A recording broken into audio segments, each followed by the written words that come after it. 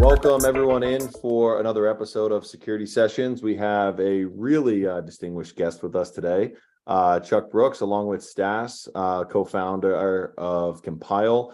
Today we are going to be focusing on a pretty hot topic right now that seems to be kind of a center of conversation, which is going to be around small and medium-sized business enterprises when it comes to critical aspects of operations, cyber risk. And we have some pretty experienced people to kind of share in this conversation. So, Chuck, thanks for being here. Maybe you could tell us a little bit about yourself before we dive into this chat. Sure. No, thank you. It's great to be here. I have a sort of a diverse background that includes government and industry and media and academia. Currently, I teach at Georgetown University in the Cybersecurity Risk Management program, a graduate program with some great students. I also have my own consulting firm called Brooks Consulting International. Prior to that, I served at the Department of Homeland Security as one of the plank holders and Science and Technology Director. I also worked 10 years on Capitol Hill with the late Senator Inspector. In industry, I was Vice President of Homeland Security for Xerox. And most recently, I retired out of, or semi-retired out of General Dynamics Mission Systems, where I was a growth strategist for cybersecurity products and new technologies. So it's great to be here. Yeah, absolutely. Thanks for your time. And Stas, if you wouldn't mind introducing yourself. Sure. So I'm Stas Bojoukha. I'm the CEO and founder of Compyl. I'm an information security expert with 20 years in this space, predominantly in the financial services space. I have been a CISO several times in the past, and kind of live and breathe the security space. Very good. Yeah, thanks for being here. Chuck, something I wanted to kind of dive right into, when it kind of pertains to the small to medium-sized enterprises, there's an evolving threat landscape today, and it's certainly a bit different than it was 5 years ago and even a decade ago. And I think all of us would agree it's going to be different in the next 6 months, maybe the next 12 months. What do you see as some of the challenges kind of right off the bat due to this evolving threat landscape that small to medium-sized enterprises can kind of look at, or what are they dealing with? What's front of mind for you? Yeah, now, you're right. You depicted it perfectly when you said it's changing rapidly. In the past, it was sort of sporadic attacks against small, medium business, whatever was a target of opportunity. Now you have new technologies that have been introduced with adversaries who have a clear command of them already, and they're usually organized criminal groups supported sometimes by states, and they're out to make money. And they'll make money wherever it is. And small and medium businesses are great targets because they have no choice. For the most part, if they get breached, they're either going to go out of business or they're going to try and get their data back. And if they try and get their data back, it's usually paying ransomware. So they're a big target. The second thing really is that with these new technologies, they're automating a lot of these attacks. Now it used to be you hit a few companies here and there, but now they get thousands at once. They could also use artificial intelligence and machine learning really more correctly to find vulnerabilities too, who's doing this. And then they're hitting supply chains. And a lot of small and medium businesses are part of supply chains. And if they want to get to the big guys, it's a good way to get in. And they're doing that very successfully, particularly in defense aerospace and healthcare, community, education, and even in financial. So I think that the whole ecosystem for small businesses really, really become a dangerous one, very precarious. And the real problem, of course, is that they haven't recognized yet that they are a target. Yeah, that's interesting. Stas, how do you kind of think about it? I would agree with Chuck's interpretation of the situation. Security professionals are very highly in demand. There's not enough of them, and small and medium businesses tend to not be able to afford them. So you've got lots of people wearing different hats in organizations. And although I think technology has moved a long way, even in the past 5 years, and in terms of cloud technologies and making things a little bit easier and streamlining security across those, rather than having data centers and having a whole bunch of things everywhere, I think that's helped and made things a little bit easier for small and medium-sized businesses to operate, but it's also allowed a lot of companies to thrive and create new products very, very quickly that are insecure, that haven't been properly tested, that haven't gone through the ringer. So going back to Chuck's point about the supply chain management, there's a lot of companies that are using very small companies now to be innovative and to help them with a lot of things, but those companies don't have proper security in place, and they're not necessarily to blame, right? I mean, this securing products is very expensive. People in this space are very expensive, so there has to be new ways and new technologies to help them with that.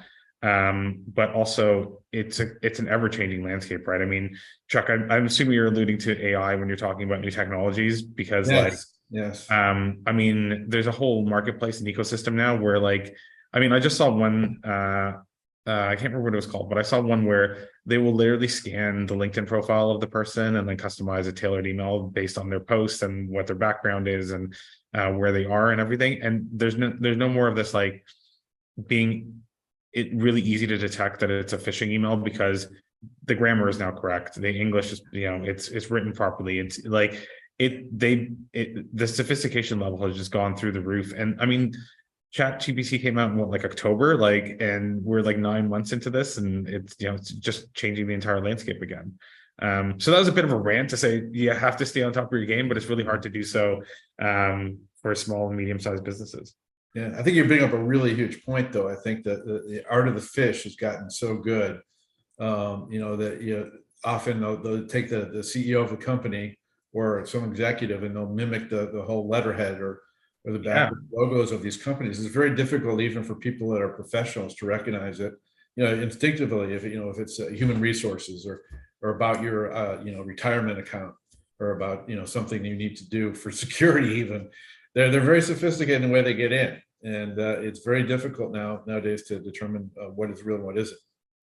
Yeah, I mean, I completely agree. And I mean, business email compromise, like, it's one of those scenarios, right, where like you keep people, you only give them a couple pieces of you only give them a couple tools, right? And it's basically, it's email. They don't need to be technical, but like how creative they can get with that if you hold them to just that one particular niche. Like, I'm sure people know about this, but Chuck, I'm sure you know about this, but I'm not sure other people know about this. But like, this business email compromise that happened a few years ago, but I think I think it's still a very prominent way of this happening. But like, they compromise one account, and then they buy a similar looking domain, and then they start a conversation with the compromised account plus this other domain that's also compromised. They start a chain between the two people, or talking, and then they'll rope in the CFO and be like, oh, like, I've been talking to account management and compliance, and like they want us to make this payment, and it looks really, really legit. But like, just the innovation in doing something like that and the time commitment to do that is just it's almost, I mean, it is impressive. It's impressive the lengths that people will go to with very basic archaic tools. Yes.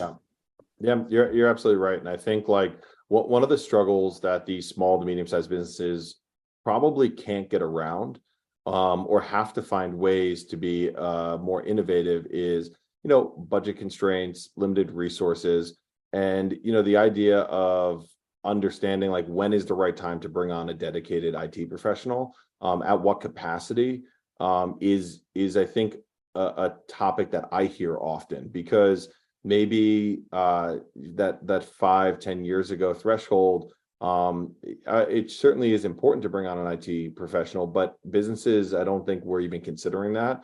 And now you're starting to see businesses having to make hires or find solutions earlier in their kind of maturity and their growth to just ensure and protect themselves. Stas, when it comes to like a threshold, a signal, how do you think organizations or small to medium-sized businesses specifically can kind of think of that? Like, what's a signal that says, man, we need to really bring a little more attention here, bring on a dedicated professional, bring on a consultant, start bringing in some software, somebody that has some experience. How do you think about that? Generally, my experience has been, I think a lot of times these companies actually do have the capital to spend on security and compliance. The problem that I'm seeing is they They'll buy software, but they'll never configure it, right? They'll go out and they'll buy CrowdStrike, or they go out and they'll buy, XCR. They'll buy, the business packages of G Suite or Office 365 or E5 licenses, but they'll never properly implement them. So the things that keep happening are they're being compromised, even though they have all this great tooling in place. But it's just no one's there to configure it, no one's there to look after it, no one's there to evaluate it. That's a telltale sign. But an even easier one would be, hey guys, like, do you have a set of policies? Yes, we do. Can I see them? No, you can't. Do you have a network map?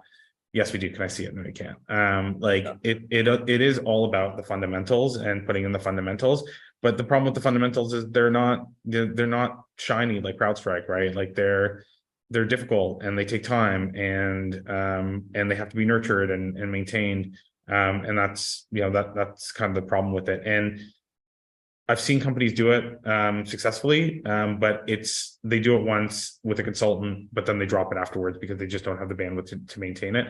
And that's generally like when you get up to that level, and then you've been working that hard to get up to that certain maturity level, that's when you should probably consider bringing in an outsourced resource or an information, some sort of person that can help. Also, the other problem with this space is it's a very vast space, so you can't really just bring in like an officer or an analyst at that level. They're not going to be able to handle the entire landscape, so you have to augment it with some outsourcing as well. In my opinion, I know a lot of people say outsourcing doesn't work, and I tend to agree with them, but in this scenario, depending on the size, the complexity, the budgets, you have to be creative.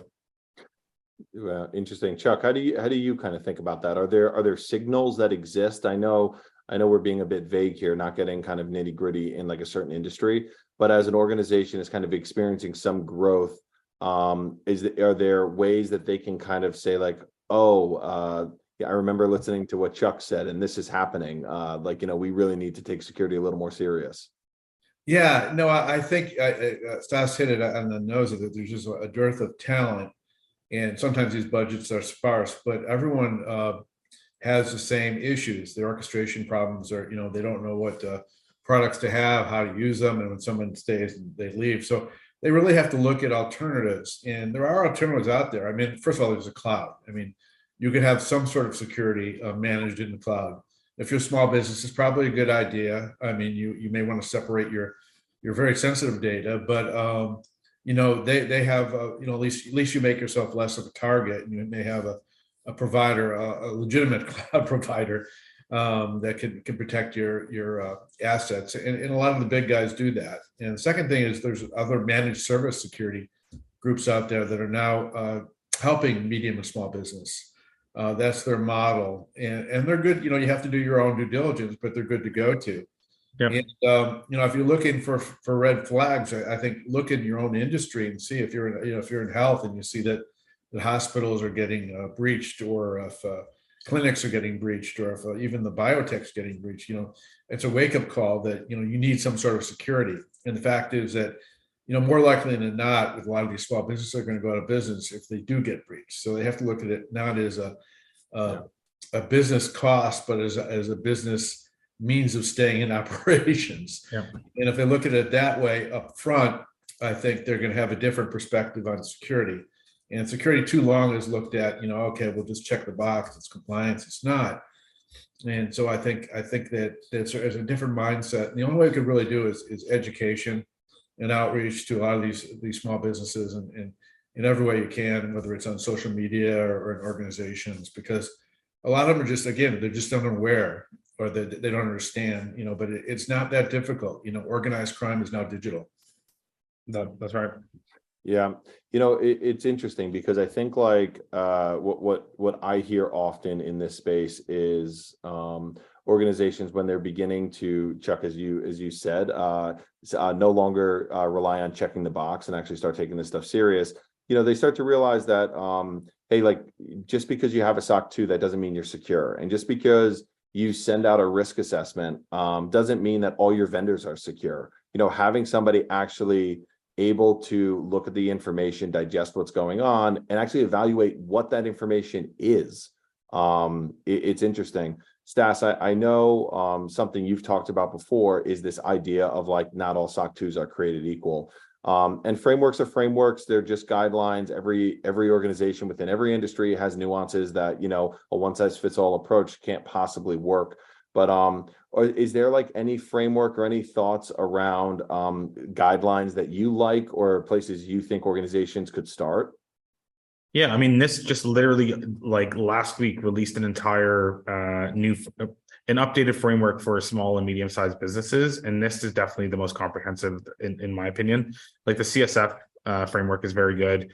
It's very comprehensive, but again, you need to have people that know how to implement it, that know how to manage it and track it, and understand what it's actually saying, and put in the right recommendation. So you need someone that's technical, that understands this space, but it's definitely a good a good starting point. I think if you have nothing in place and you really are short on resources and in time, the CIS version 8 is pretty comprehensive as well, and it's a little bit lighter and easier to implement.